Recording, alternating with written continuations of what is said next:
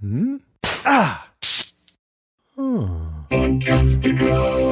of my coping mechanisms is, and they go real excited because they all look forward to it so much, is that I go around and I take the most miserable, sad selfies I can take in front of the most miserable, sad, horrendous, grotesque backdrops I can find, of which there are a lot in Philadelphia.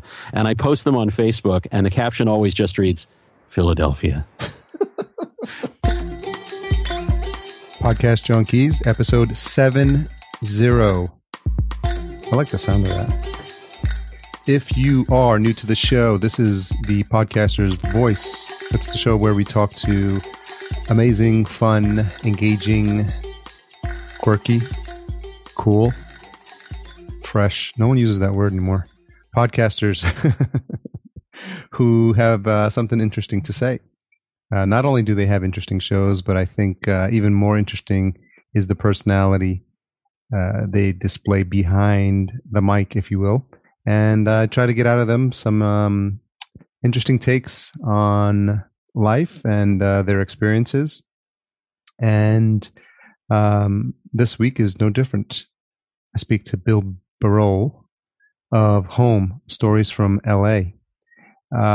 His podcast is new, but Bill has a lot of experience in journalism. He used to work at Newsweek, and he's written articles for Fast Company and a ton of other magazines. And I really enjoyed not only his narrative style and the way he was producing his podcast episodes, but as I started to do a bit more research and look at his stories, I really liked his tone. And I sort of had a feeling that we would hit it off, and I'm happy to say that we did. We had a fantastic conversation, another hour plus, probably hour and a half episode. So this is a long one. And so find somewhere comfortable, or you can even digest this in two parts. There's nothing that says you need to consume the whole podcast episode in one bite. And sometimes these are better consumed in sections. So find someplace comfortable. And if it's the holiday season and you have some free time on your hands, then that's all the more reason to sit back and relax and drink your eggnog and listen to Bill and I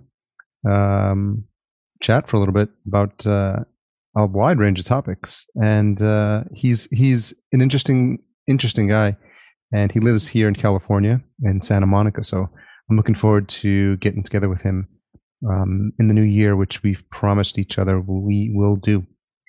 If you missed last week's episode, I spoke to Mark Asquith from the UK, another charming fellow, and another really just all over the map discussion. We talked about DC Comics and obviously podcasting and Christmas sweaters and fear of the water. So check that out, episode 69. The one before this one, it's that one was a lot of fun as well. So stay tuned at the end of the episode for the retention hashtag, which new listeners will understand is something that I mention at the end of an episode to see if you've been listening and paying attention, and if you're part of the podcast Junkies clan. And regular folks know exactly what I'm talking about. So let's get into the episode. It's a long one, so no point in putting it off. Bill Barol from Home, Stories from LA. I know. I was just literally thinking about that as I was re-listening to the episode yesterday. Everybody and I was like, gets it wrong. Everybody gets. Nobody has ever gotten it right. And imagine being a little kid growing up in Philadelphia and shopping in the Husky section, and people think your name is Barrel. That's just a recipe for a healthy psyche, man. Okay, this I don't know if you've listened to any of the episodes. This is very informal, and there might be no better way to kick off the interview than it's your show, Harry. Than with that comment. So, Bill Barol, thank you so much for joining me on Podcast Junkies. It's my pleasure. Thanks for having me. So, the fascinating part about podcasting is, I'm sure you're experiencing this as well, because is this concept of discovering people that the whole world knew about already, and just because you're not in a certain space that you don't, and we're just in our podcasting bubble. And so I think you were doing a bit of PR in the beginning when you launched your podcast, which is Home Stories from LA, a fascinating show, which we're going to deep dive in. And I guess you were getting the word out, so I got an email, and I obviously, with a name like Podcast Junkies, a lot of podcasters send you emails about shows. Yeah, right. And Sure. I'm like, okay, I gotta put this in the queue to check out. And I tell people this all the time, like, first impressions are everything. And when I first heard your show, I was just, blown away by the quality, the attention to detail, the storytelling, the soundscapes, the music, there's basically everything. And I'm like, thank you. I appreciate that. And I was like, wow, this is legit. Well, I appreciate your saying that, because I have absolutely no idea what I'm doing. I have no background in it, and I'm making it up as I go along. So that's very gratifying to hear. Thank you. And so what's great is that the episodes are short enough for you to binge on, right? So I wasn't that far behind at the point when I jumped in. So I think you were about no, I think you had just maybe done the first or the second one, because I think I commented on that, and I was just like, it's an interesting take. I don't know if anyone else is doing something similar, but I'm wondering what the initial reaction to the podcast has been so far.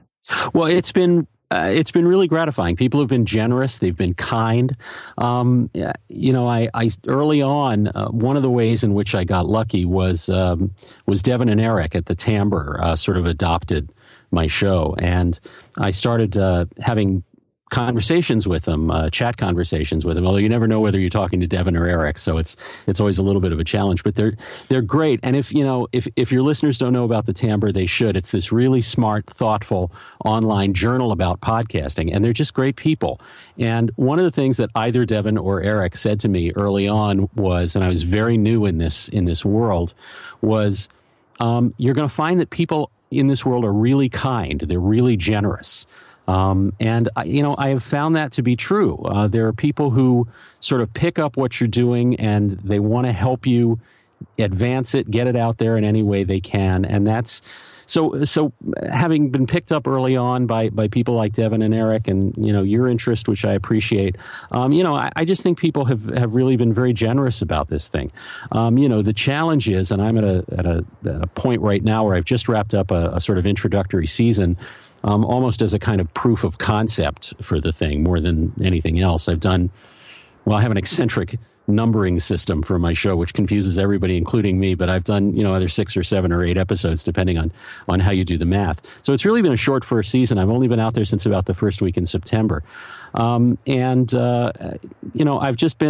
really been very gratified by the response. People have been generous about it. And coming to it from the background that I have, which is print, I've spent my whole life in print, to kind of come into this new space and feel welcomed has been great. So we'll definitely dig in a bit, and because you do have a rich background in journalism, a rich impoverished background in journalism, yeah, and. I'm wondering, there's a lot of different tangents here, but I'm wondering, sticking with the podcasting for a second, when you first had the idea that some of the number one, when you had the idea to podcast, and when you came up with the concept of what you use now, what is the theme now for your show? Short answer, June. Long answer is, I had kind of dipped a toe into podcasting a few years ago, and I listened to the ones everybody listens to. I listened to Marin. I listened to This American Life when they made their way into the podcast world. And I liked what I was hearing, and then I moved on and did other things because I have a short attention span. But a little earlier this year in June, I was getting ready to fly back and forth to the East Coast. And it was around the time that podcasts really started popping. And I knew I had 2 6-hour plane flights ahead of me. And so I downloaded, I can't remember whether I was using Castro or Overcast at that point. I think I was using Castro. And I just filled up Castro with stuff for the flight. And I listened all the way out there. And in the process of this family visit, I was visiting with my sister in Massachusetts. my sister and I are very close, and we were talking at one point about the notion of living an intentional life. This is a thing that my sister is big in.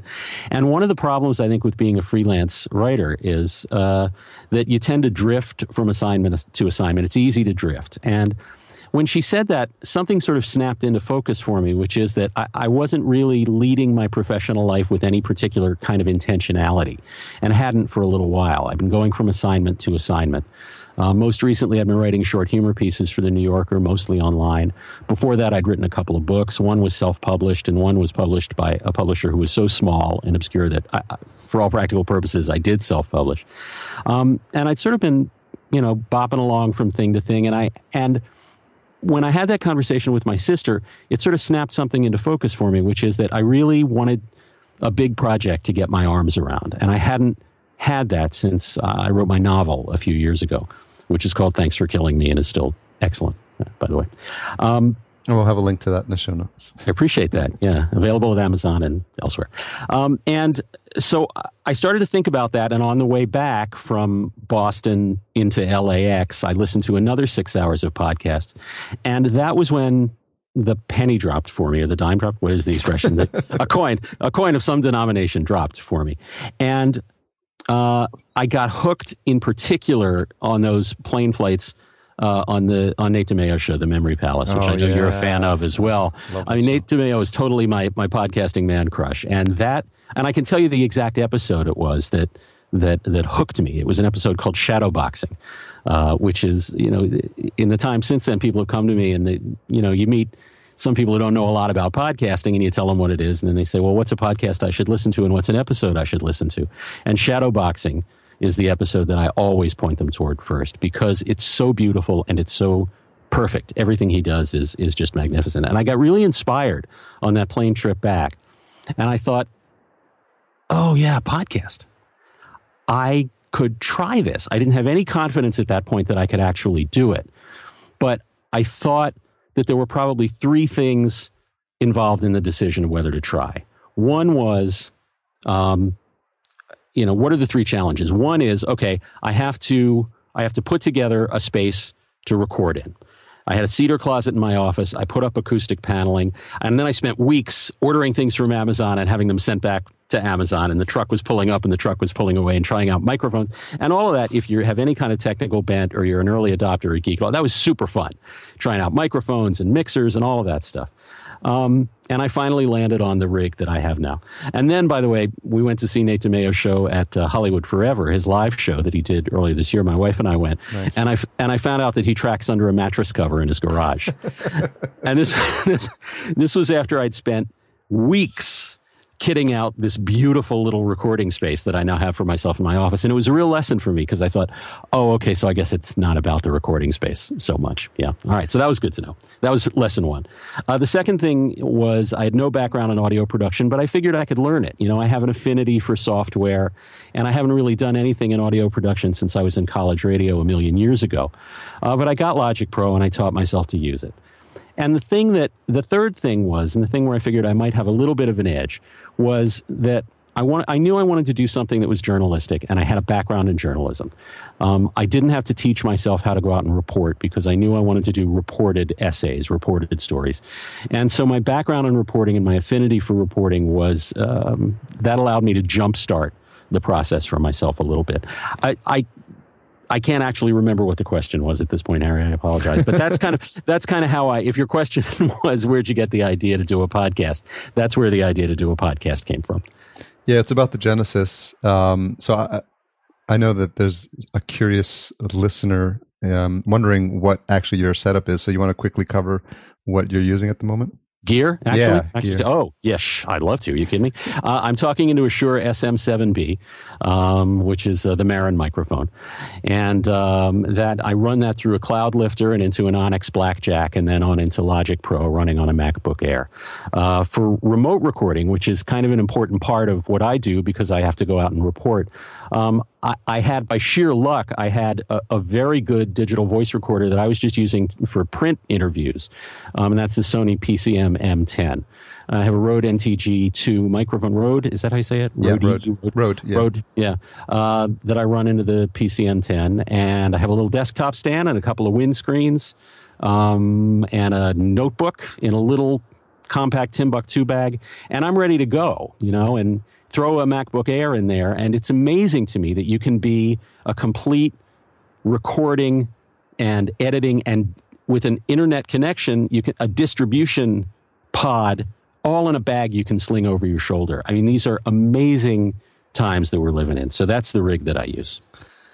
I'm sure there's people jotting down furiously, and because you sound amazing. And I think it's a testament to the fact that you have this the tech or geek background, that you jumped into this with both feet. And for someone who's doing this for the first time, I think the way you went about it might speak to maybe how you handle other new projects, or how you've handled new projects in the past. But I think it's just amazing to me that you sound so great for someone who, by your own words, was new to podcasting, and the fact that thanks. And I guess, it's obviously why I was so interested, because, typically when I want to talk to people, I want to talk to people who've been doing it for a while. Just, you want to see that people are serious. But I knew right away that from your first episode that this was something that you took seriously.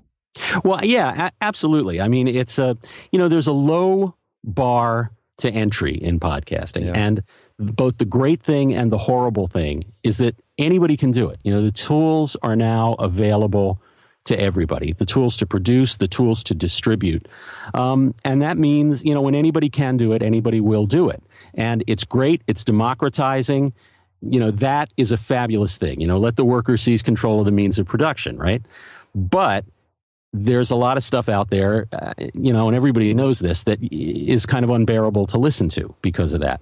And, editorially and technically. And I knew that I wanted to do something that was going to land on the ears well. It was going to be a pleasure to listen to. And I'm striving for that now. I haven't gotten there by any means, but that's always the goal for me. After the first episode, I was having a conversation with a friend of mine who's a writer who lives up in Portland. And I said, what did you think? And he sort of urged a more kind of conversational approach on me. I script these things out because I kind of want every word in place. And I thought about what he had to say, and, and I realized that there's a certain value to a conversational approach, to sort of having a conversation like you and I are having now, the give and take and the rhythm of it. It's great, but it was not what I wanted to do. I remember being out to dinner with my wife in the planning stages of this, because there was a 3 or 4 month process of pre-production and planning before I ever released the first episode. And we were at a restaurant, we were at a Japanese restaurant, and I said to her, I want to do something like this. And I pointed to my plate, and she had no idea what I was talking about because it was gibberish. And I said, no, I want to do something that looks like a beautiful plate of food. It's meticulously composed, it's meticulously arranged, and everything is in place. For me, the challenge of that is, you don't want it, at the same time, you don't want it to be stultified. You don't want it to be frozen in place. You want it to be lively and animated and have some humor and some spark and some intelligence to it. So I'm always kind of trying to balance those elements. That's a fantastic example, because when you think about, I'm a bit of my wife and I are foodies ourselves, and we just love going out to have fantastic meals. And you can tell from the moment the plate lands on your table that by virtue of the way it's prepared, presented, smells, and eventually tastes, that there's a story behind the preparation of that dish. Yeah, and you're in good hands too. And that to me is a really important thing.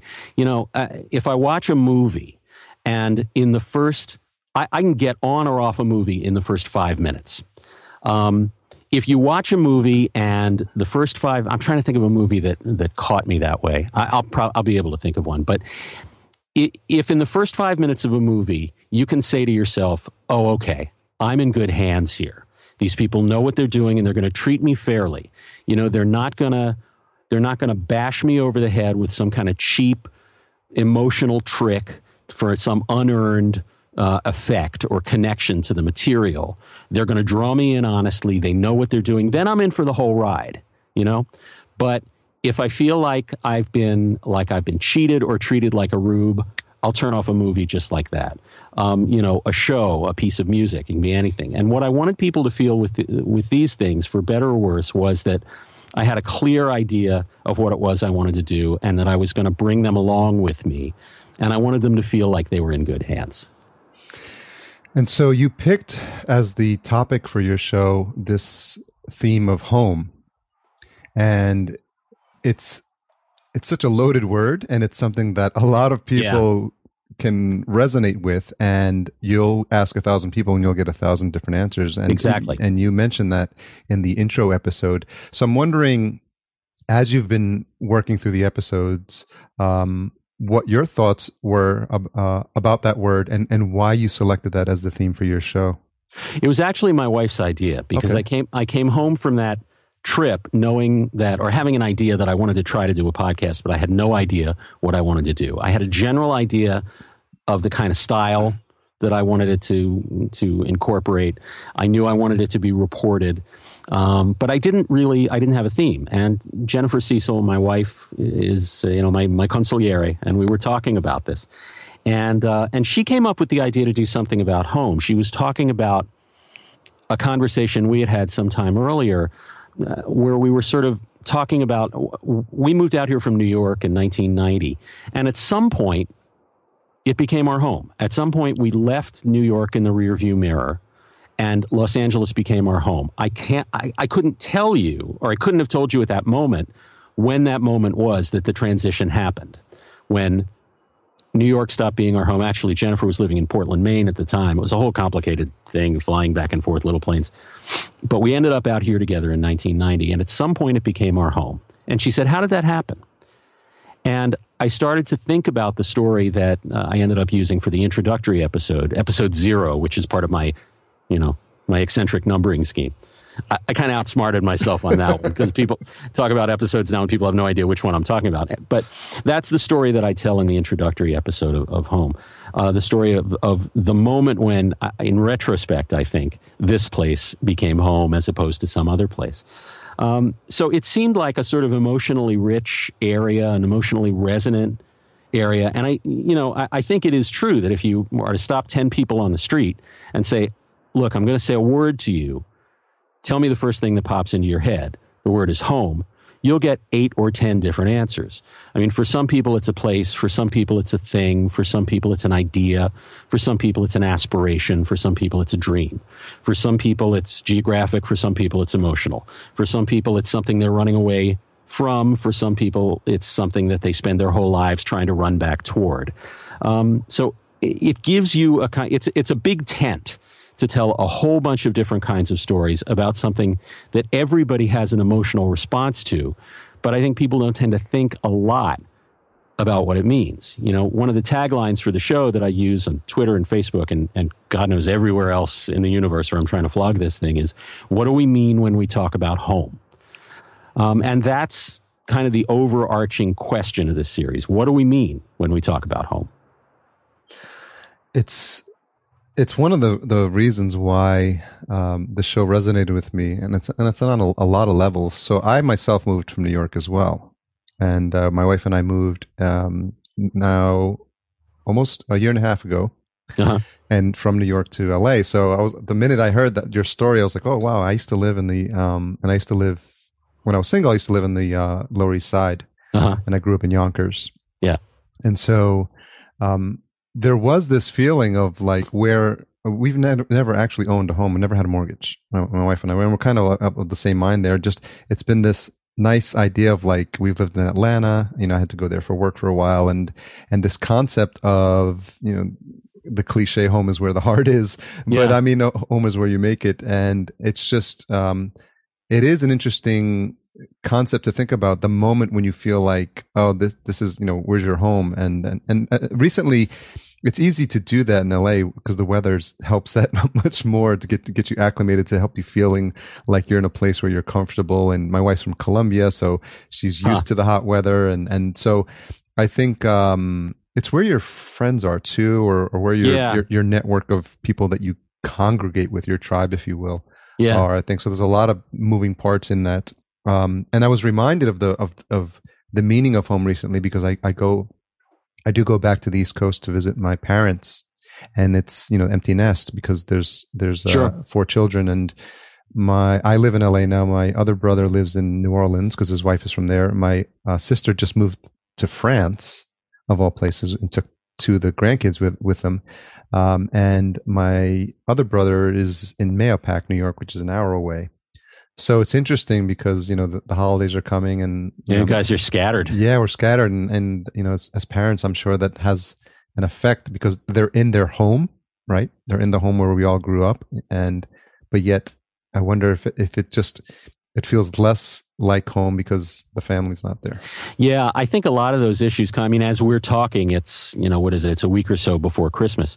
And man, those issues for good or ill, they bubble up this time of year, I grew up in Philadelphia, and I have a complicated relationship with Philadelphia now, because there's been some family stuff going on the last few years. I have an elderly parent, and she's not well. And my sister and I spend a lot of time, my sister much more so than I, because she lives closer. She lives in Massachusetts, and also because she's a better person than I am. She spends more time traveling back and forth to Philadelphia, and I go when I can. And so, I have these complicatedly negative feelings now about the city that's the city of my birth, my hometown. My friends now know that when I go to Philadelphia on these trips, which are not fun trips for me now, one of my coping mechanisms is, and they go real excited because they all look forward to it so much, is that I go around and I take the most miserable, sad selfies I can take in front of the most miserable, sad, horrendous, grotesque backdrops I can find, of which there are a lot in Philadelphia. And I post them on Facebook, and the caption always just reads, Philadelphia. So I have these complicated feelings about it, and it's the place I grew up. It's the place where I'd lived longer than anywhere else until I'd moved to L.A. I did that calculation a little while ago. Oh, we've now lived in L.A. longer than I've lived anywhere else. Yeah. But before that, it was Philadelphia. I lived there until I went to college at 18. And my sister and I talk now about, we wonder, are we always going to feel this way about Philadelphia? Or, at some point after my mom passes away, at some point, and we find ourselves back there, are we going to be able to reclaim some of the feelings that we had about our home when we were younger? Will it become a pleasurable experience for us again? And the answer is, I don't know. We'll find out. So home is a complicated construct. It has a lot of parts to it, and no 2 people quite have the same sense of what it means or what the associations are for good or ill. And that's one of the things that appealed to me about it as a topic. And as soon as Jennifer pitched it, I knew right away that if I wanted to do something story-driven, it was a great umbrella to do it under. And I'm sure it gives you no shortage of topics or just jumping off points, for you to use as fodder for upcoming shows. It feels like it ought to be that way. And yet I've rejected a lot of ideas. I've had a couple of stories that I've started and not finished or shelved, put them away for the second season, which is going to start in January. I couldn't tell you what goes into a good episode of this show other than, and I suspect that a lot of the podcasters you've spoken to will tell you the same thing, except that it's just a story that I would want to hear. It's a story that appeals to me, and it's that tell me a story thing, it's feeling like you're in good hands. It's tell me a story.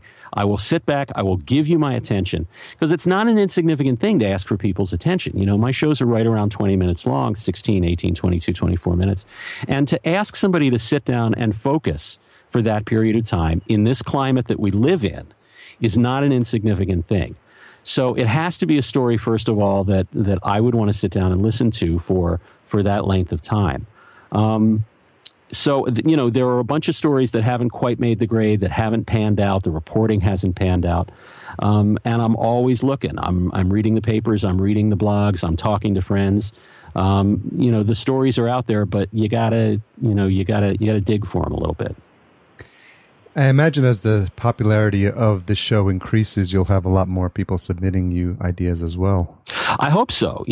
I would love to hear people's story ideas about, what it means to be at home around Southern California. I mean, I've had some people say to me that they think it's kind of a narrow construct, Southern California. And the only thing I can tell them is that it's kind of a practical thing because I'm actually reporting these stories myself. So it has to be someplace that I can get to.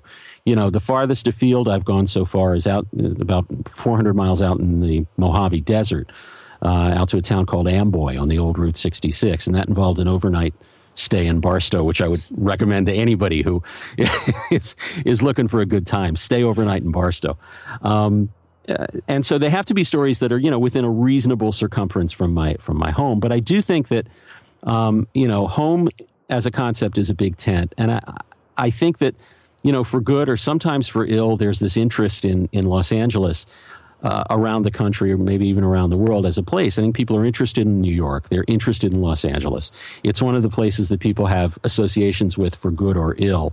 But absolutely, if there are people who want to chip in ideas to the website, God knows, I'll take a good idea from anywhere I can get it. Did you see the 3-hour documentary about the history of movie making in LA?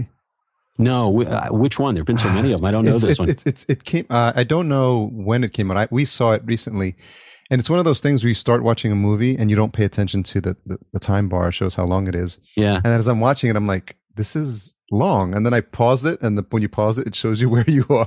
And I've been watching like 90 minutes of it, and we were just slightly past halfway. I was like, holy shit, what the hell is this thing? But that's that thing, right? It's tell me a story. Yeah. You're drawn in, you're in good hands, and you're along for the ride. I love that feeling when that happens. When you don't know how much time has gone by and you look at the clock and you realize you've been watching this thing for however long it's been. That's a great feeling to be so swept up in a story and to have such confidence in the people who are telling you the story that you lose track of time. That's a great thing. And it might, give you some ideas because the idea of the documentary was LA as the backdrop for movies and all the role that LA has played in movies, Blade Runner and Terminator and hundreds, obviously. This is the LA in the movies thing. LA in the movies, it was fascinating to watch, especially, and you tend to appreciate these things more when you actually live in the town and you're like, oh, that's that place and that's that place. That's a great idea. I'll look for that. Thank you. And so one of the things that also resonated with me with your introductory episode was you talked about some of the defining moments that really resonated for you in terms of identifying LA as your home, and one of them was the earthquake that you went through. The Northridge earthquake in '94. Yeah. So talk a little bit about why that had such an impact on you. Well, we'd been out here for about 4 years by that time, and I was still very much in that period of oh no, LA is not my home. No, I come from New York. LA is fine, but it's no New York. And I've known a lot of people who've come out here, and I was working for Newsweek at the time, and I had an opportunity to come out here and try writing on a sitcom. A sitcom job dropped in my lap in a way that I subsequently found out never happens in the actual world. I was incredibly lucky. And I went back to New York, and then Jennifer and I decided to move out here together, and we came back for good in 1990. So in 1994, we were still pretty new as Angelenos. And the quake was at 4:30 in the morning, and I think it was January of 94, woke us up, sounded like a freight train rolling past our window. The sound was the most frightening thing I've ever been through. And then, of course, there was the shaking. And so it was, for people who were here or who have been through something of that scale, it's just an absolutely terrifying experience, particularly when it happens in the middle of the night and it wakes you up and disorients you and scares you to death all at once. And we managed to, it lasted, I don't know however long it lasted. It felt like forever. And we got up and we kind of wandered around our apartment for a while. We were living in a fairly new apartment in Santa Monica, and it was one of these buildings that's designed to move when there's an earthquake, so it moved, and everything in our apartment was on the floor. All the glassware was shattered. Wow. And a couple hours later, the sun came up, and I said to Jennifer, I got to get out of here. I got to stretch my leg. I got to get some fresh air in my lungs. I just can't be in this apartment anymore.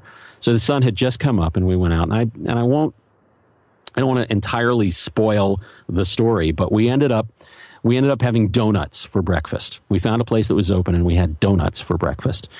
And I bit into the donut, and I got this feeling of elemental pleasure and satisfaction that really only a good donut can provide, right? And, as my teeth sink into the donut and I feel the sugar hit my bloodstream, and I realized I was alive. Yeah. I was okay. My wife at the time, my girlfriend, the woman I love, she's okay. The stuff that broke, it was just stuff. We're alive. We're going to be okay. And there's something about a moment where you get scared to death in a place, and then it seems to me that whatever you do next is an active decision. You either leave that place, you flee, you run for your life, or you stay. And we chose to stay. And it was a choice. We may not have even thought of it at the time as a choice, but it was definitely a choice to stay because there were people who left LA after the quake. So we stayed. Well, what did that mean?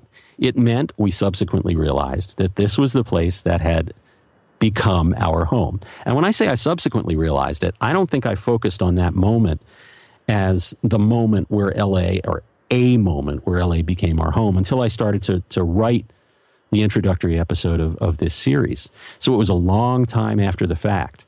So that, I think these moments in our lives sometimes pass us by in the moment, and you don't realize it, and you kind of only realize what's transpired years later, after you have a little more experience and a little more humility, and you kind of realize what's transpired in your life. So that was the moment for us. But I think everybody has a moment where the place they are becomes their home. They just may not realize it at the time. The reason why I related so strongly to that experience, and it's what happens when you hear a good story. There's something that you pull out of it that you sort of personalize, and I think that's some of the best stories do that. Was the fact that I was in New York for 9/11. Oh yeah, and so I vividly remember that moment, the morning or later that afternoon, if you will, after everything had happened. And people just start stumbling out of their apartments. The phones don't work. Yeah. And I like you, I remember I went to go get Greek food, and I had this souvlaki platter. That obviously, I could tell you like specifically about everything that was there. And you're eating your first meal after an event like that, and it was exactly how you described it, like this feeling of like,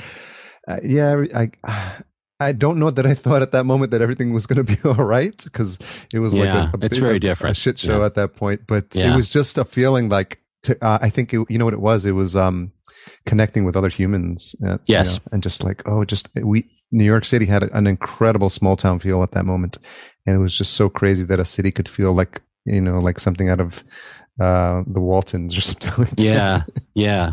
We were out here, it was not too long after we had moved out here, and we were watching it on TV. But, there's, I don't know, maybe it's food, maybe there's something about food. There's an elemental human thing about food.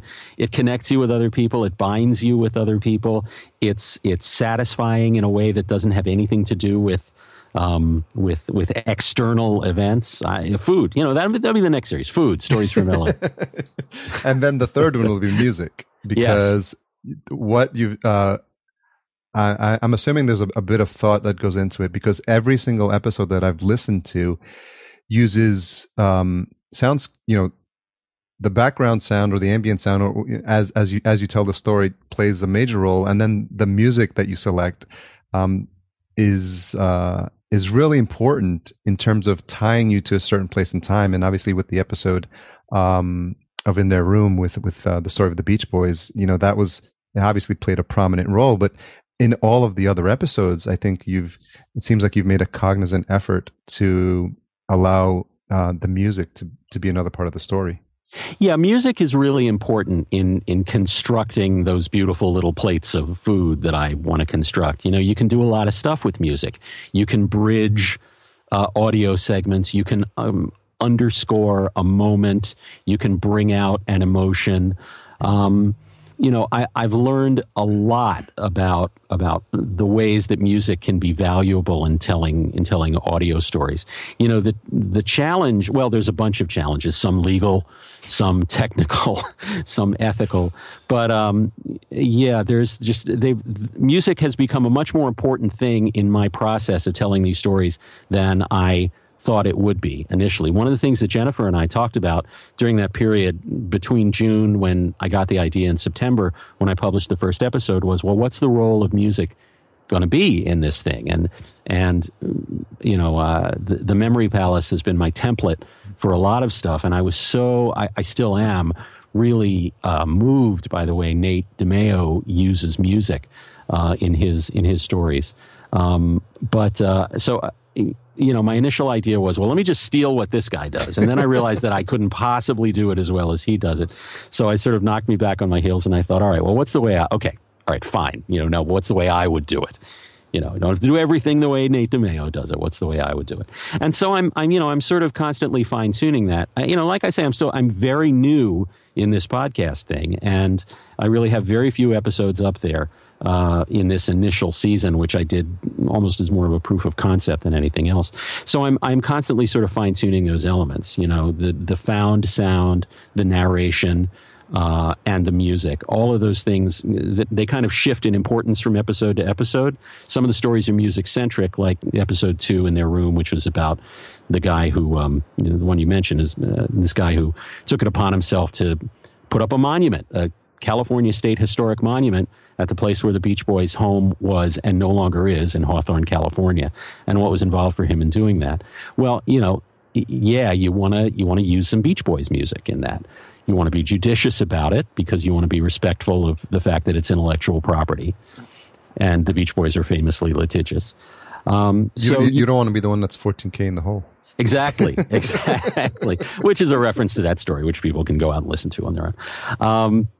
One of the great resources for this show is this guy in Portland, Oregon. I wish I could remember his real name, but he apologized for not knowing it.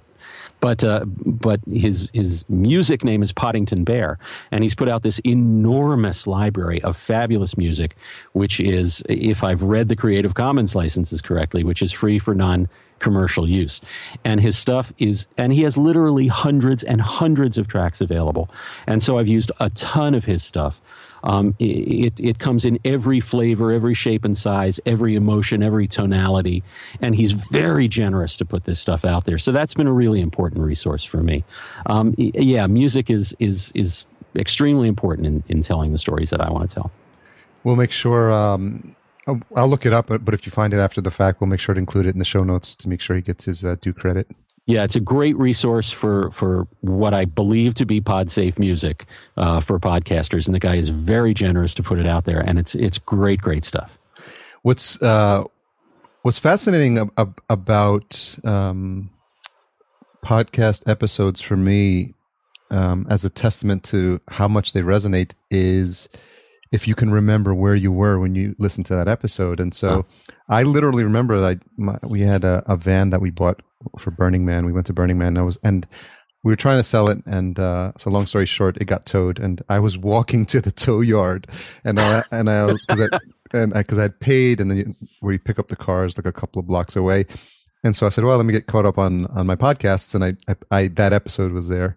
And so I just vividly remembered like hearing the Beach Boys music and crossing like the street and thinking about the fact that there's like a place where that has this Beach Boys shrine. And it just solidified like that the moment in time now, like that episode, it reminds me of that moment in time when I went to get my car. But that's right. Thank you. That's a great compliment. I really appreciate that. That was really nice. And so, and the reference to the music, I was reminded of that as I was re-listening to the episodes with number one House on the Hill about Herman Stein, who's obviously someone I'd never even heard of. Neither had I. And it's great to just get this backstory about what a fantastic producer he was, and I'll definitely invite the listener to go listen to that episode because you give an anecdote about someone telling the story and how he played the music back from memory and just how fantastic he was. But the one thing that stood out was when you were trying, or it was something about trying to track down the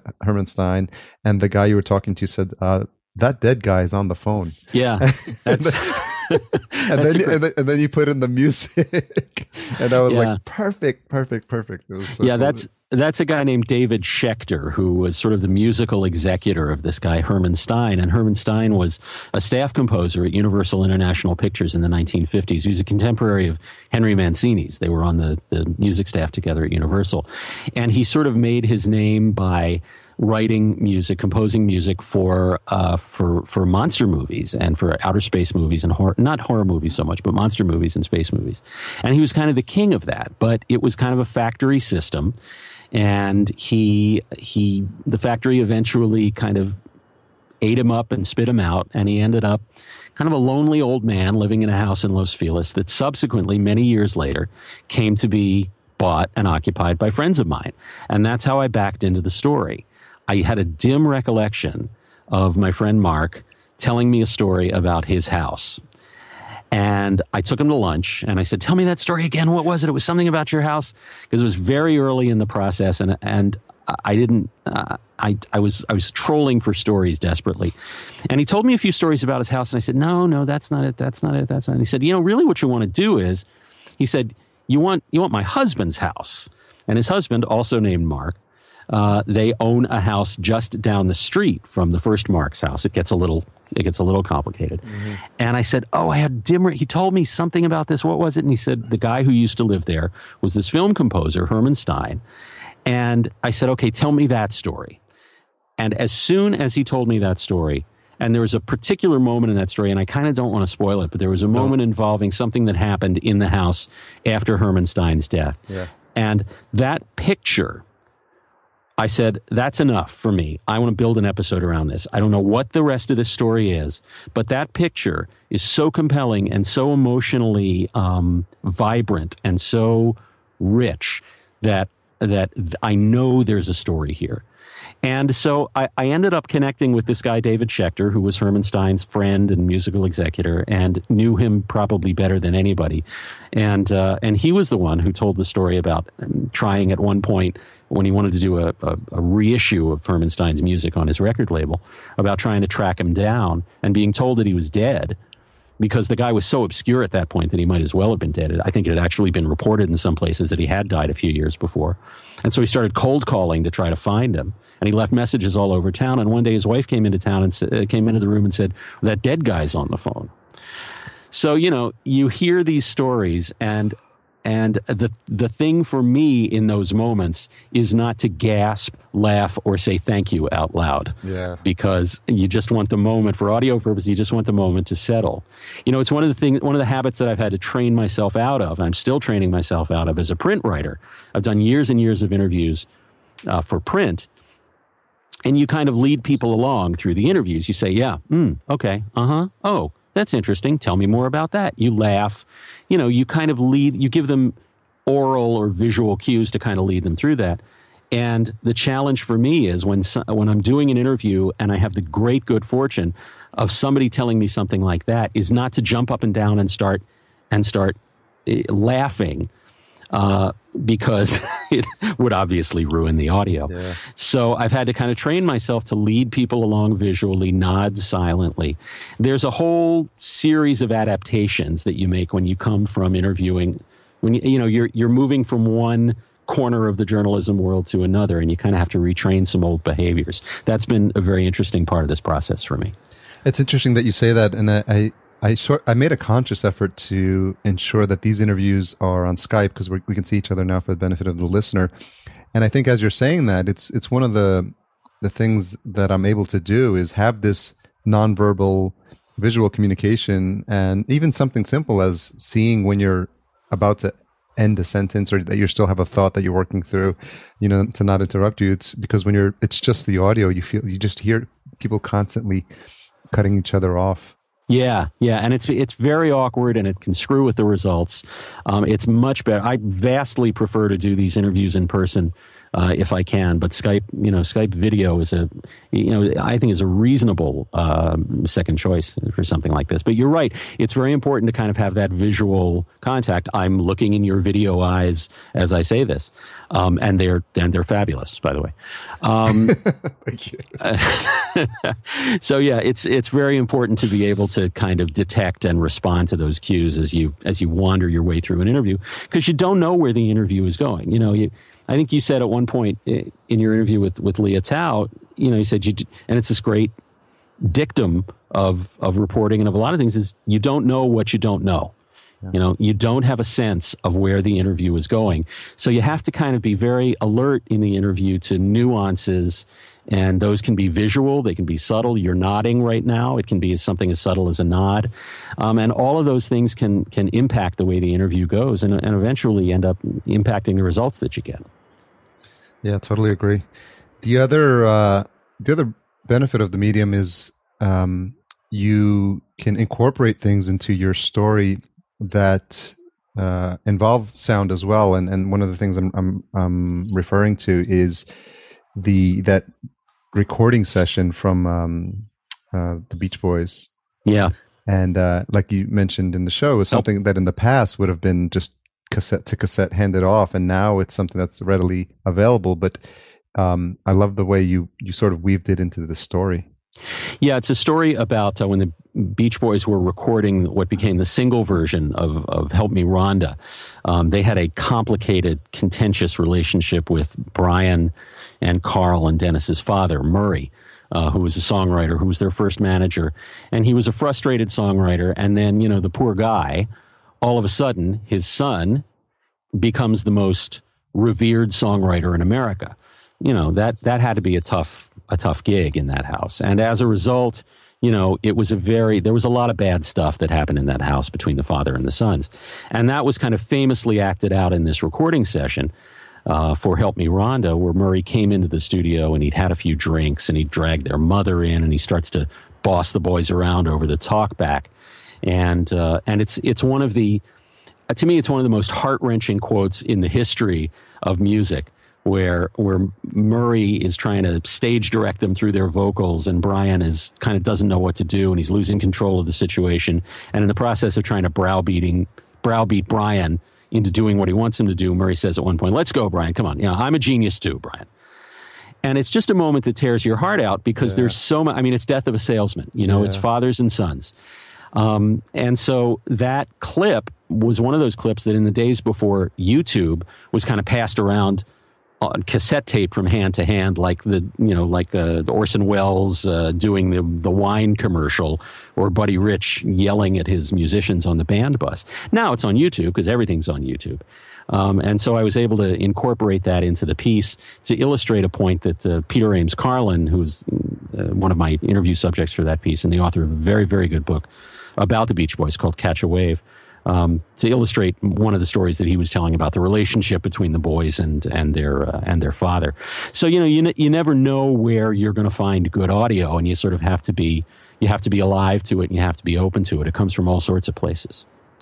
I imagine there must be a moment when you do find audio like that, or you have something that you do capture on tape that, like you said, you in the back of your mind, you're cataloging these and saying, "Whoa, this is." I've got a gem here that's going to fit nicely with the story that I'm telling. Yeah, there was a moment in the interview with David Schechter, the interview about Herman Stein, where he said, I was really very close to Herman, and he was old and he was sick, and he would call me every day. He would call me at odd hours of the night, and I started saving his voicemails. Yeah, and I had that look on my face that you have on your face on Skype video right now. And he said, because I felt like I was really close to the guy, but I knew he wasn't going to be around much longer. And I don't know, maybe somehow I told myself, if I save these voicemails, then he'll never die. And I said, I let that moment settle. And I said to him, do you still have those voicemails? And he said, yeah, I've got them on an old hard drive somewhere. I think I offloaded them. They're in a safe deposit box or something. Wow. And I said, do you think you could...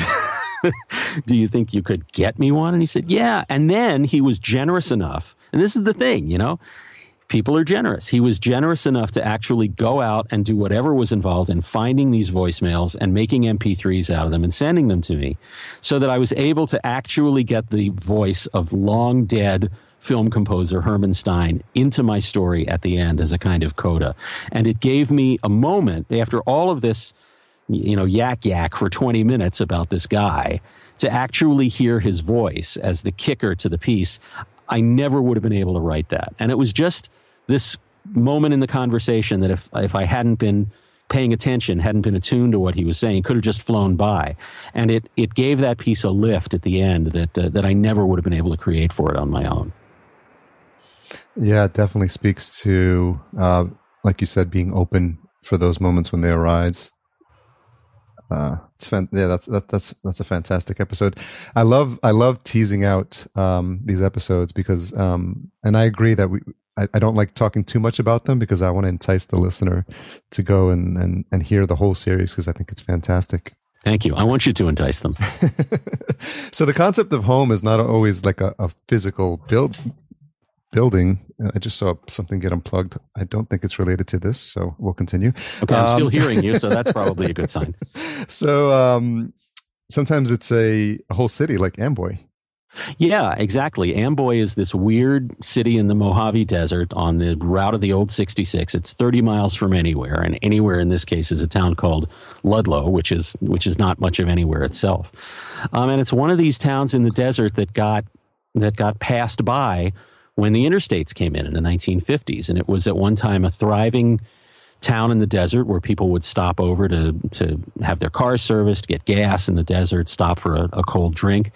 And then it just kind of withered away and died. And without, giving away the whole story, at one point, as this town was in the process of slowly collapsing into the sand in this unbelievably punishing environment that's now sort of forgotten because the highway has passed it by, a guy who runs a chain of chicken restaurants comes along and says, I want to buy that town. And he actually has the opportunity to buy the whole town. He's a guy named Alberto Cura, and he's the founder of the Juan Pollo chicken chain in the Inland Empire here in California. And so that episode was the story of how Alberto Cura came to actually own a whole town and exactly what it is he wants to do with it, which is very interesting because it's not what people might think. You might think that he buys this old town. It's got this kind of Route 66 pedigree, and people are interested in Route 66. It's this romantic thing, and so he's going to turn it into a Route 66 kind of tourist town, and that's not what he has in mind. That's not his plan for the place. His plan for the place is more nuanced than that, more complicated than that. And what's involved in keeping that town from literally collapsing into the sand is something that I think perhaps even he didn't anticipate when he bought the town 10 years ago for $425,000 cash, which is really just the beginning of his investment in that town. So it's a story about one guy's literal and emotional investment in a place that most people would not find particularly hospitable. Yeah, it was a couple of things that was going through my mind when I was listening to that. One is the maybe not so obvious reference to Breaking Bad with Los Pollos Hermanos. Yes. It's. I imagine it's a tough time to run a chain of chicken restaurants. Well, particularly because this place is called is Juan Pollos is the name of his chicken chain, and I managed to restrain myself from making Gus Fring jokes while I was talking to the guy because the guy lives in Bakersfield, and you got to drive I don't know however long it is, an hour and a half from Bakersfield just to get to Amboy. He doesn't live in Amboy because he's not one of the 5 people who do. So we drove out there on a Sunday, which was very nice. So I didn't want to, start the interview by making a joke about Gus Fring for what I'm sure for this guy is the 10 millionth time. Yeah. The other was this concept of how this naive notion that you can take these places out in the desert and think that you can build like an economy around them, and without any future thought about the effects of nature. I think one of your comments was the desert always figures out a way to win. Yeah. And the reason I was thinking about this because we recently went out to Joshua Tree, and we were on the south side this time, and we went down to the Salton Sea. Oh yeah, I'd love to. I've never been out there. I'm dying to go out there. And it may be fascinating place. And maybe in like another topic for a future story for you, because it's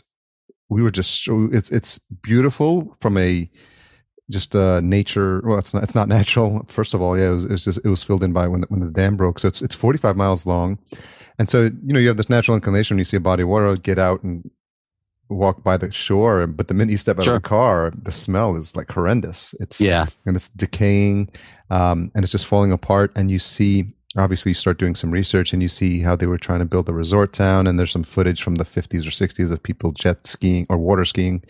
And I was reminded of that when I was hearing the story from about Amboy as well. It's almost like you forget that it would just take a couple of decades for just towns to be wiped off the map. Not even that. It's an unbelievably harsh and destructive environment. It's an engine of destruction, the desert. And Salton Sea, I mean, it's interesting. Salton Sea, which, you've described it really well. That's for people who don't know it. That's a really good capsule description of it. And it's basically an inland sea, and it's been dying for, I don't know, the last 30 or 40 or 50 years now. But people continue to live there because it's their home. And that was on the long list of story ideas for the first season. And then I had the idea to do the Amboy story, and they kind of felt a little similar. And also, honestly, I didn't want to be the 55th guy to roll out there from the big city and stick a microphone in somebody's face and say, well, how can you stand to live in this place? And I couldn't figure out another angle on the story that wasn't that one, because that one felt really stale to me. It felt hacky, and it felt tired, and it's their home, and the other thing is I don't want to insult anybody, so they have their reasons for staying. They're attached to it, God bless them for that. But there are all of these places in the desert that for various reasons, whether it's ecological like Salton Sea or, economical and transport related like the Route 66 towns, there are all these places that are just kind of literally melting into the sand. And this is the story of just one of them. In some ways, it's typical of those places, but in some ways, largely because of Albert and the guys who work for Albert. Charlie Aceves is his right-hand man out there, and Charlie is an interesting guy in his own right. Because of those guys, it's atypical as well. Have you heard of Salvation Mountain? No. So Salvation Mountain, it's right by the Salton Sea. It's this weird man-made mountain painted in these just bright colors, and there's biblical passages inscribed. Oh my God. I'm there. Look it up when we're done, Salvation Mountain. So my wife had heard about it, and she's like, well, we're down here anyway. So it was like an extra half hour drive, and it was so funny to actually see people out there, tourists and stuff, checking it out.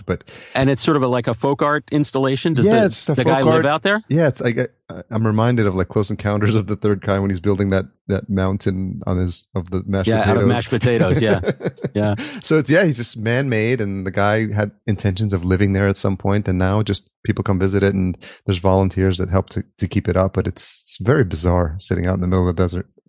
That's a part of the desert I don't know very much about, and I would love to get out there at some point, because it's interesting and it's cool, and I love the desert. There's something about the desert I really like, and God knows there's stories there. Yeah, and so and then the other area that wasn't so much an actual home was the region of the San Fernando Valley.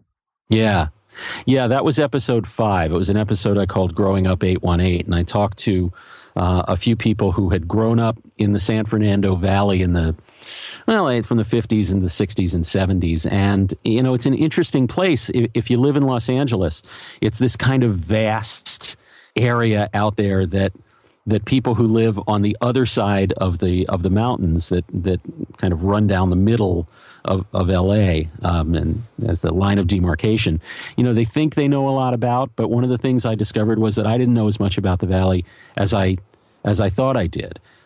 It was a place that was both, in the 50s and 60s, it was both the archetypical American suburb, the kind of Leave It to Beaver, Brady Bunch kind of suburb, but it was also this industrial powerhouse where they made cars and beer and bicycles and stereo parts and rockets, the rockets that went to the moon.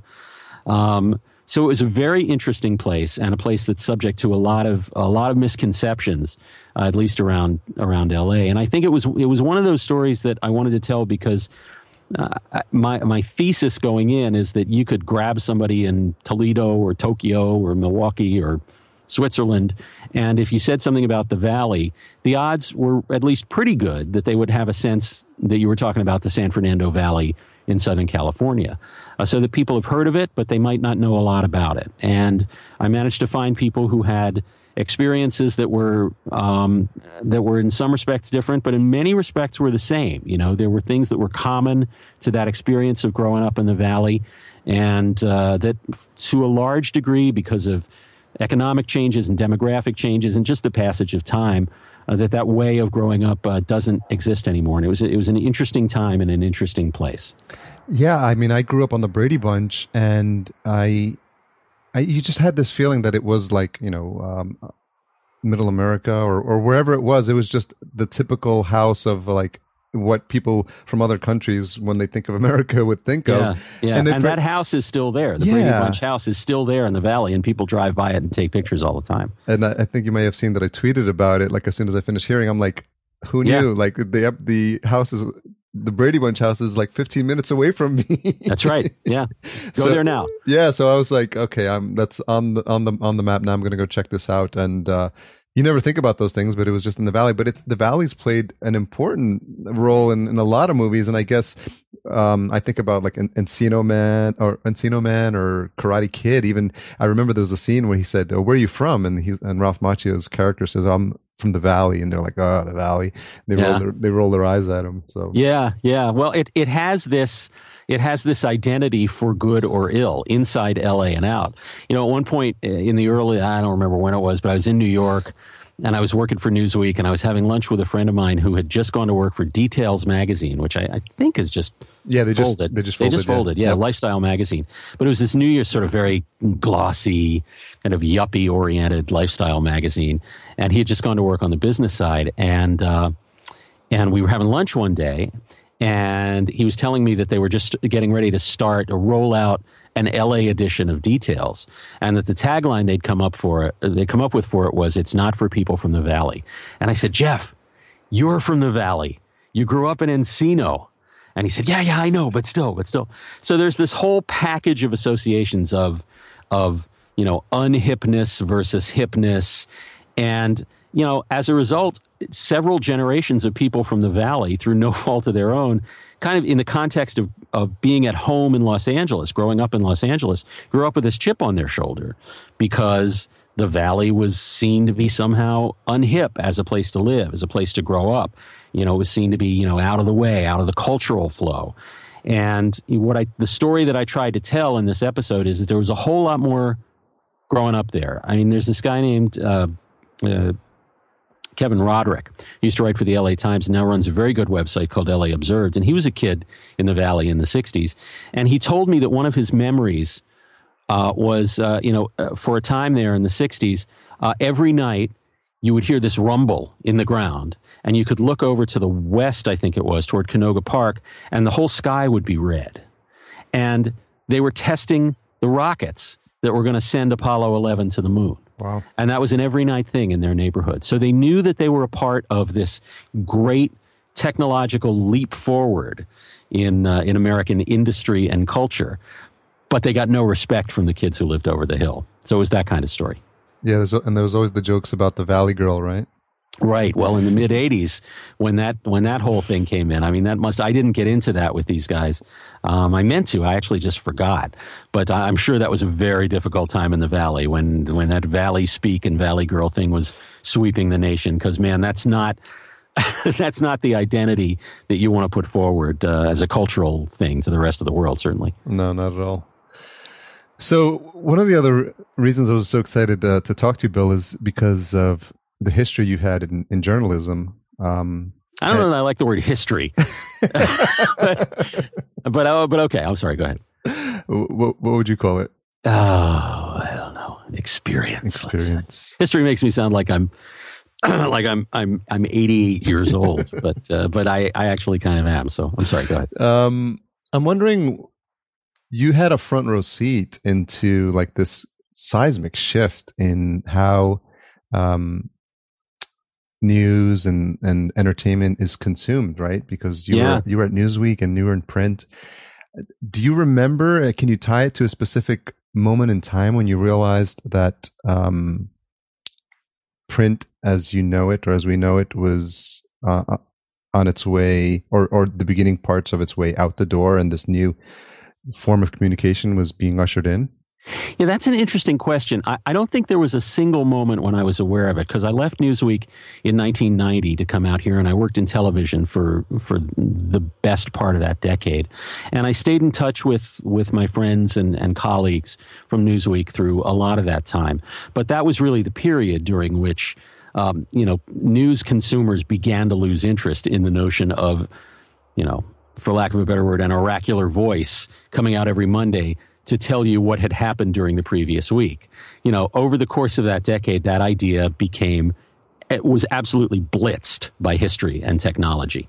And so that happened a little bit after I had left. I had, you might say, the historic good fortune to kind of get out while the getting was good, although that was really an accident. And I have to say, in retrospect, that I'm very proud of having worked in newsweeklies when newsweeklies were a thing. Time, Newsweek. I was a young guy. I was in New York. I talk a little bit about this in the introductory episode 0, for those of you who are keeping track at home.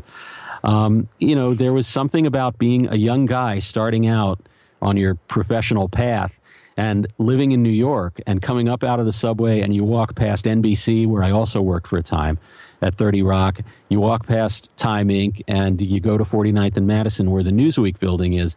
That was a whole lot of cultural and corporate power in a very small area. And history has just moved the news business away from all of that. And is it a good thing? Is it a bad thing? It's not for me to say. But there's certainly been, seismic changes that if I haven't had a front row seat to them, I've had maybe a side row seat to them. There's this, news is a 24-hour business now. And I think that has, the effects of that have not always been salutary. I'm one of those guys who, particularly during election cycles, used to sit and watch cable news all day long, until one day I realized that my brain was actually turning to soup. Yeah. I had the voice of Chris Matthews in my head for 9 months during presidential election campaigns, and there was no information being communicated. And so after a while, I made this willful effort to at least turn off the television during the day and not have the 24-hour news cycle feeding directly into my ears, because that wasn't good for me, and I don't think it's good for anybody. All of that time to fill an endless news hole. There is no more news hole, right? It's a bottomless pit of news, and all of that time to fill and all of that space. I don't think it's been useful to people in winnowing out what's good from what's bad. Now, the fact that people have much more direct access to the people who make the stories, a good thing. The fact that the people who make the stories have much more direct access to the means of distribution, a good thing, absolutely. But certainly there've been a whole lot of changes since I left the business. That's for sure. Which of the stories, you did some pretty well published stories and cover stories on David Letterman, Bruce Springsteen. Yeah. Do any of those stand out as being memorable? The Letterman story was fun. He was just starting to get, I guess it was he at CBS by then? I can't even remember. No, I think he was still at NBC. That's right. He was still at NBC when I did it. That's how long ago it was. And it was long enough ago that one of the pegs for the story was, I remember one of the editors wrote in this phrase, something about late night having sparked an orgy of time switching. And then in parentheses, it explained that meant that people would tape the show on their VCRs and watch it the next day. And it was this radical thing. But yeah, I got to hang out a little bit with Letterman and with some of the people who worked on that show. And, he's just a fascinating guy. I miss him on the cultural scene. I think one of the problems with a guy like Letterman being as good as he is for as long as he was is that you take him for granted. Yeah. And I really miss him now that he's gone, He was so good at what he did for so long that I thought, well, he's always going to be there. I don't have to tune in tonight. And so I find myself now wishing I had watched more of Letterman, wishing I'd watched more of Craig Ferguson when he was on, who I was a big fan of, but came to belatedly. Mm-hmm. The Springsteen cover was interesting because I think I did it without ever actually talking to Springsteen. They were trying to decide up until the last minute whether they actually wanted to give me access to him, and they didn't. I did interview him subsequently for a story that ended up on the Inside when Tunnel of Love came out. So I did finally get to sit down in a room with Bruce Springsteen, nice. which was fun. So there were some big stories. One of the things that was great about working for a place like Newsweek, particularly in the back of the book, was, you never knew what you were going to do from week to week. And I had a beat there where I was very fortunate in being able to I designed my own beat there. And so I was writing a lot about entertainment and pop culture. And, those are things that have stood me in good stead. And the stuff that I learned there about reporting and storytelling and talking to people and extracting meaning from conversations, sometimes from people who don't necessarily want you to extract meaning. All of those skills are things that have been very useful to me in all sorts of ways, and certainly are things that I'm putting into use now in doing this podcast. Yeah, it definitely seems like that experience has served you well. Yeah, I wouldn't trade it for anything. Yeah. I have friends who passed through the place and they didn't have happy experiences there, or they didn't think the product was very good, and they kind of apologize for it now. And honestly, a lot of people now are of a generation where they kind of sort of don't know that there was a time when Time and Newsweek were these colossuses in the landscape, and that they set a lot of the news agenda. The idea sounds absolutely insane now, and justifiably so in the news environment that we live in now. But the notion that this magazine would come out after all of this stuff had happened and tell you what had happened, and that was one of the accepted ways that news got disseminated, seems absolutely crazy now. And that, to me, is only a signpost of how dramatically things have changed in really a very short period of time. And my recollection of being there at that time is, it was just before the wide dissemination of internet access. Mm-hmm. And man, that was a tidal wave that nobody saw coming. Yeah, this concept of them being the gatekeepers of information. So it's fascinating. Yeah, now everybody's their own gatekeeper. Yeah.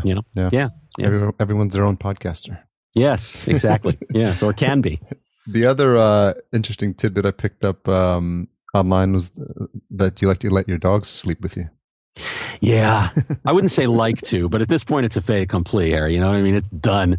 I wake up in the morning and I'm all bent over, and we've got two Labradors. We've got an 11-year-old Labrador named Roxy and a 4.5-year-old knucklehead, almost 5-year-old knucklehead named Scout, both black labs. And yeah, my wife and I are, I wrote about this for Fast Company a year or so ago, which I think is why you're bringing it up. And they were doing a week of articles online about sleep. Excuse me. And my editor there, David Ledsky, who's also a good friend of mine, asked me to do this piece about people who, the term is co-sleep. I discovered they co-sleep with their pets. And my wife and I co-sleep with our pets. And there are a lot of people who do, and the effects on there you go. Hey, buddy. For the listener, I'm showing Bill my Yorkie. Yeah, I would lift Scout up, but she's such a moose that strained my back. And my back is already sore because we sleep with our dogs. I wake up in the morning and I get out of bed and I'm all bent out of shape, but the dogs have slept very well. Yeah, that resonated because we let ours sleep with us as well. And now it's... Well, it's Yorkies, man. I mean, there's a difference between a Yorkie and a couple of Labs. Jeez. Yeah. Well, the takeaway there was that there is no turning back because once... That's right. Yeah. Once they're in, they're in. The dogs are totally in charge at this point. The dogs are driving the car. So... Yeah. A couple more questions. What have you changed your mind about recently? That's a really interesting question. Wow. You mean just in the podcasting world or in general? What have I changed my mind about? How long do I have? We can edit it down. Don't worry. Because that's a big question. Yeah, okay. I'm gonna babble unattractive. You'll just edit this part out, right? I don't know. I couldn't answer that specifically. I like to think that I've changed my mind about something important lately because I don't want to believe that I'm the kind of person whose opinions get written in stone for all time. I think it's important to be flexible in your thinking and nimble in your thinking. I've certainly had to adapt to new things in my professional lifetime.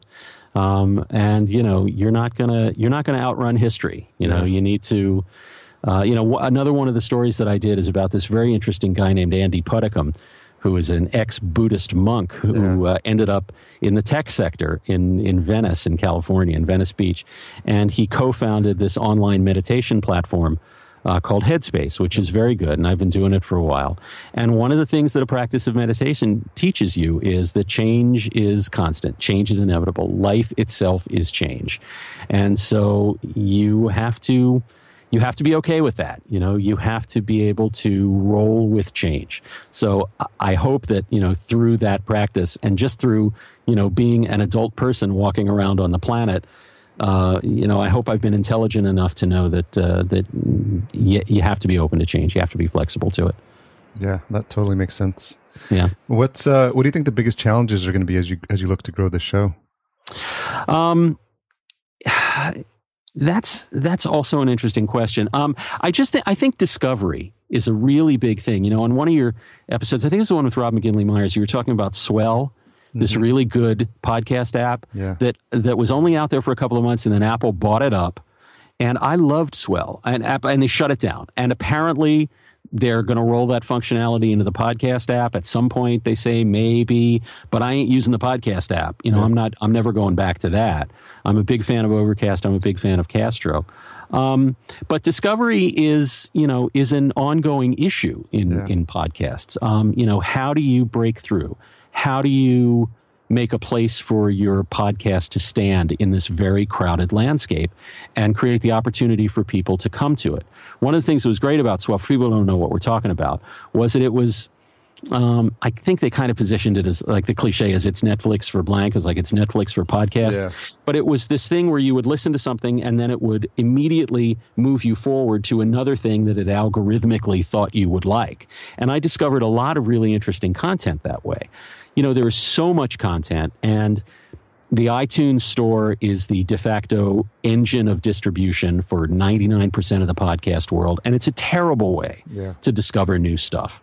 A lot of stuff about it that's good, but man, good or bad, it's there, and there's no getting around it. And one of the things that's been disappointing to me is that they haven't figured out a better way to facilitate discovery, because there's so much good stuff out there, and at this point you just have to stumble on it by accident. So I think that in the case of my show, my hope is that thanks to you for having me, and to Devin and Eric at the Timbre for kind of being on my side. It's just a matter of getting out there and banging the drum as loud and as hard as you can without burning all of your bridges among your friends and acquaintances. Yeah. One of the things I did was, initially in that you got to get into that social media sphere, right? So I set up the Facebook page and I set up the Twitter account, and now I have my personal account. I have my personal Facebook page and my home Stories from LA Facebook page, and I have my home Twitter account, and I have my home Stories from LA Twitter account. And trying to figure out what content goes into what channel is a challenge for me. Yeah. Because you don't want to, you can only exploit your friends and acquaintances up to a point before they're going to start getting pissed off. Burnt out, yeah. So you don't want to pour all of your podcast content into your personal bucket, because then you will burn people out. The challenge for me going forward is to break through that membrane of people that I already know and get my podcast exposed to a wider audience. And it's hard for a couple of reasons. One is that, as I say, discovery is a nut that nobody has yet really cracked to my satisfaction in the podcast world. And the other is, my show is not celebrity oriented. It's not celebrity driven. It's not about Star Wars. It's not about the NBA finals. It's a specific story driven podcast that people are just going to have to find. one of the things I put on my Twitter, my home stories from LA Twitter feed a couple of weeks ago was a question that I sort of wanted to put out there was, what's the worst, most discouraging piece of advice you've ever received? Because I really wanted to hear from fellow podcasters about that. And I can tell you what mine is if you're interested. Sure. I went a month or so ago. A friend of mine, his mother passed away, and Jennifer and I went to this lady's memorial service, and their son, one of their sons, is a good friend of ours. I hadn't seen him for years, and we went to this lovely memorial service, and the son made a beeline to me across the backyard and stuck out his hand. And before I could say, I'm sorry for your loss, he started telling me how much he loved the podcast, which was very weird, but very gratifying. And he's this really good guy. He's a really generous guy. He's a novelist. Yeah. And he said, I know this publicist in New York, and I think you two would really hit it off. And I said, that's great, because I'm looking for ways to kind of break this thing out. And I've thought about maybe getting with a publicist.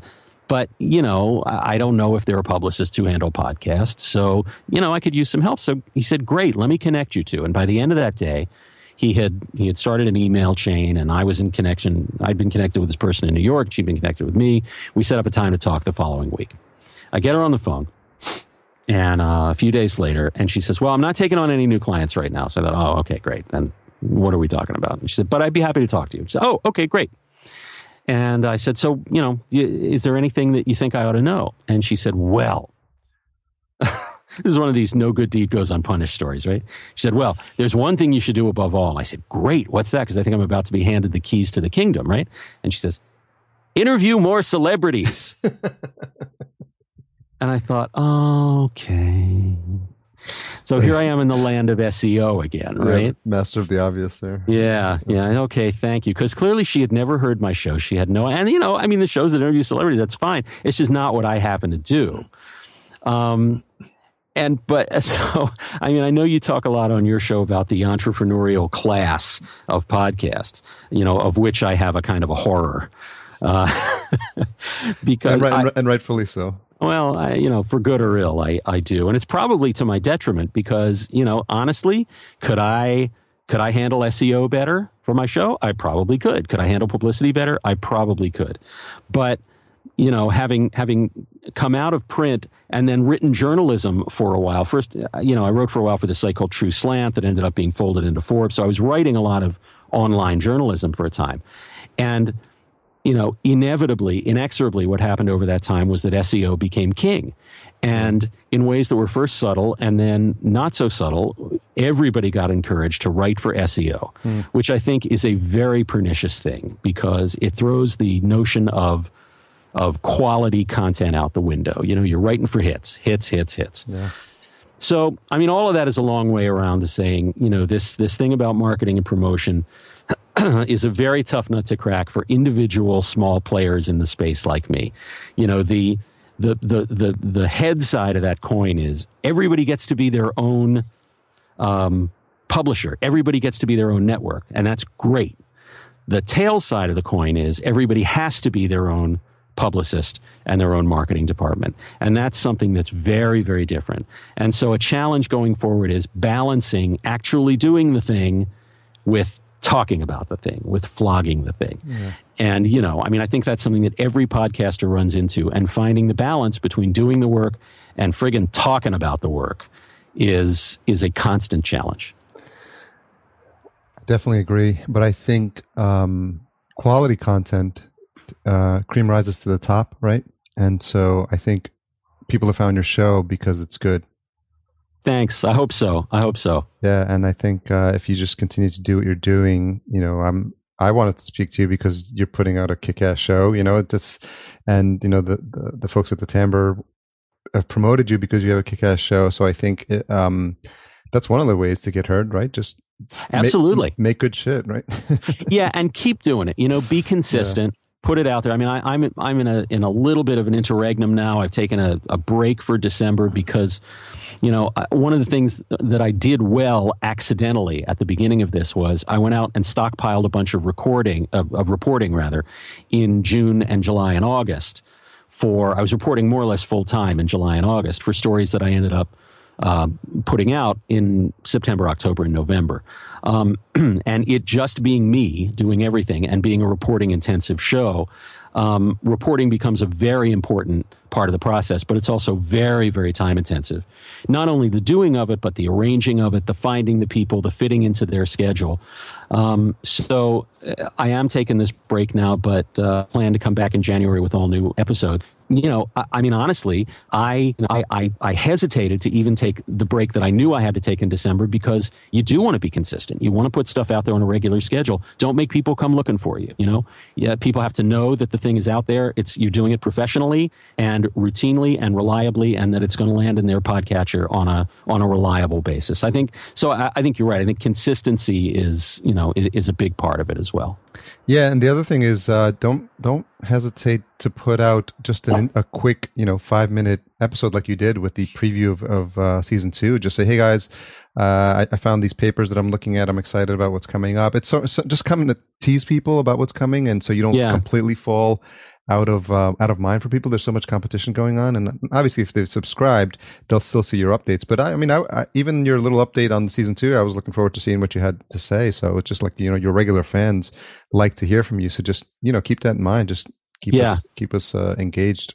Absolutely. And one of the things I am doing in this period now around the holidays and into January before there are new original episodes is I've sort of been playing around with this notion of DVD extras. Yeah. I'm taking some stuff that for various reasons it didn't make the cut to go into the episodes, but is really interesting. It's off topic. It's off brand for my show, which was a thing that I sort of struggled with. And I eventually decided these are really interesting people who had interesting things to say that just didn't happen to make the cut. So I've been cutting those into little 2-3 minute pops, doing just a little bit of production on them, put a little bit of music under them, edit them minimally, and just put them out there for people, even though they're not strictly relevant to the idea of home. They're interesting people like Denny Tedesco, the guy who directed the Wrecking Crew documentary, talking about, this notion that it was scandalous that the Monkees didn't play on their own records. Well, that was the thing that had no place in my story about him growing up in the Valley. But, ended up being an interesting little nugget that was kind of floating out there free. So I'm going to be putting some more of those out there over the coming weeks between now and the time when I come back with new episodes in January. I have no shortage of ideas for you, so you can call that Home Stories from the Attic. That'd be great. That'll be the first spin-off, Home Stories from the Attic. Remnants, but just put just put bonus in the title, so when people scan through, if they want to skip it, they can skip it. But people love bonus content anyway, so they're going to consume it. But I totally put it out there, and fans of the show will eat it up. I'm going to do my best to keep that connection open between now and the time when new episodes come back. Very good. Well, Bill, this has been a conversation that did not disappoint, and I was really looking forward to it, and I'm glad we got the chance to talk. Thank you so much, Harry. It's been a real pleasure. Thanks so much for having me on. I love the show, and I really appreciate your getting in touch. Thank you. So what's the best way for folks to track you down? homestoriesla.net and through the iTunes store. Okay. Thanks again, and wishing you and your family an amazing holiday season as well. Thank you, Harry. Same to you. I really appreciate it. Take care. Hope you enjoyed that. That was a lot of fun, and I really knew, like I said at the top, when I was able to finally book him, I was really happy, actually, because I knew when he reached out and I listened to the episode that at some point he was going to be, I just knew he was going to be on Podcast Junkies, and sooner than I would have thought. And we actually squeezed it in as the last official episode of the year. So I appreciate Bill making the time for that. So make sure you check out the show notes where we list everything we talked about at podcastjunkies.com/70. Don't forget that we are a member of Podcastica, a fantastic group of podcasts that you should check out at podcastica.com. A couple of the folks on the network did some shows did a show about Star Wars, obviously. Anyone who had any sort of reason to do a show on that topic because they were sci-fi, or even the Walking Dead folks, they did one as well because there's a break in the season. So there's a couple of episodes there that cover what I think was an amazing movie. I think it was really, really fun and just perfect from an entertainment perspective. And I was really surprised at how much I was affected by some of the storylines, and it literally just takes you back to when you were a kid sitting in a theater. And this is 1983, so let's just say I was in my early teens, very early, and I really remember the whole series 4, 5, and 6. And to see some of those characters back on the screen again was really, really heartwarming.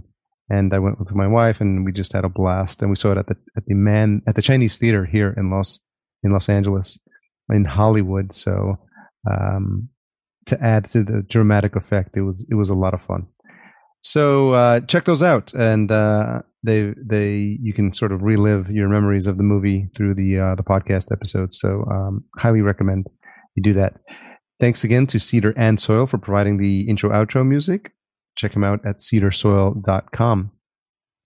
Don't forget to subscribe. It's a very important thing to do to show support for the podcast. And you can do that at iTunes. So head on over to podcastjunkies.com/iTunes. And if you only do one thing, it's going to be to subscribe, because that's the best way to get the new episodes. There's a ton of new episodes in the can that I'm in the process of getting produced. I've already got interviews recorded with a good friend of mine, Morgan Dix, who has a meditation podcast, which is really, really enlightening. It's one of the deepest conversations we've had in a long time. So that's actually coming up next. And then Peter, oh, he's going to kill me. Patrick Keller. Sorry, Patrick. And I'm going to leave that in there. He's coming up as well. And Patrick is one of my number one fans, and I had to reach out to him to talk about Big Seance podcast. And then a dear friend of mine locally, Esprit Devora from We Are LA Tech. So those are just some of the folks I've got lined up. So you definitely want to subscribe. You want to know when those episodes pop into your podcatcher of choice. And then the other thing you can do is just let people know, again, remind people of the show, let them know that there's a cool new podcast on the block. Well, not really new, but something they should check out. So recommend people check out podcastjunkies.com. And then ratings and review. Those are always, always welcome. So the other thing I've done is create an affiliates page. And so I've been aware of a lot of services that I use on a regular basis and that I recommend. And so what I've started to do is compile those all on the website at podcastjunkies.com/affiliates. And if there's any other services that you need, anything from web hosting to graphic design to podcast hosting, then I highly recommend you check that out. I'm building it up as I get these affiliate links built. I'll add them to the page. But that's a great way to support the show if you're in the need for any of those, or if you know anyone that does. And again, always the Amazon button on the main page is a list of all podcast related equipment on Amazon, and that goes a long way towards supporting the show as well. So as people start purchasing through there, I may take a cue from one of my favorite podcasts, Tangentially Speaking, and read off some of the products that people buy, because I think listeners get a kick out of that. So that's on the agenda to do. So thanks again for all your help and all your support in spreading the word. The show is growing a little bit every week, and I really appreciate it, and I really love to see the numbers go up. So I definitely want to make a strong push for that in the new year. I'm going to be at a couple of conventions as well, and I'm planning to record one more episode, sort of end of year bonus, not nothing with a guest, but I think something I can squeeze in. So I won't say Happy New Year yet, and that will just push me to get that episode recorded, even if it's a short one. I think I want to do something where I collect my thoughts and just think back about the year, the 2015 that was. So obviously you're sticking around for the retention hashtag. And I think what we'll do in honor of Bill and the fact that he's talking about home, let's see, we'll do phone home. Yeah, hashtag phone home Bill. There we go. As you can tell, I just made that one up on the spot, but I think we'll do a little ET reference and a little home reference to his podcast. So phone home Bill, hashtag phone home Bill. And he's at Bill Barol, and I'm at podcast_junkies. And I'll have the Twitter accounts in the show notes as well, in case, because I think he has one for the podcast as well. I think it's Home Stories from LA. So I'll look that up. I'll put that in the show notes. Thanks again for listening to this extra long episode. I hope you really enjoyed it. And if you did, some comments would be really, really fun to read. So take care, guys. Have a fantastic week.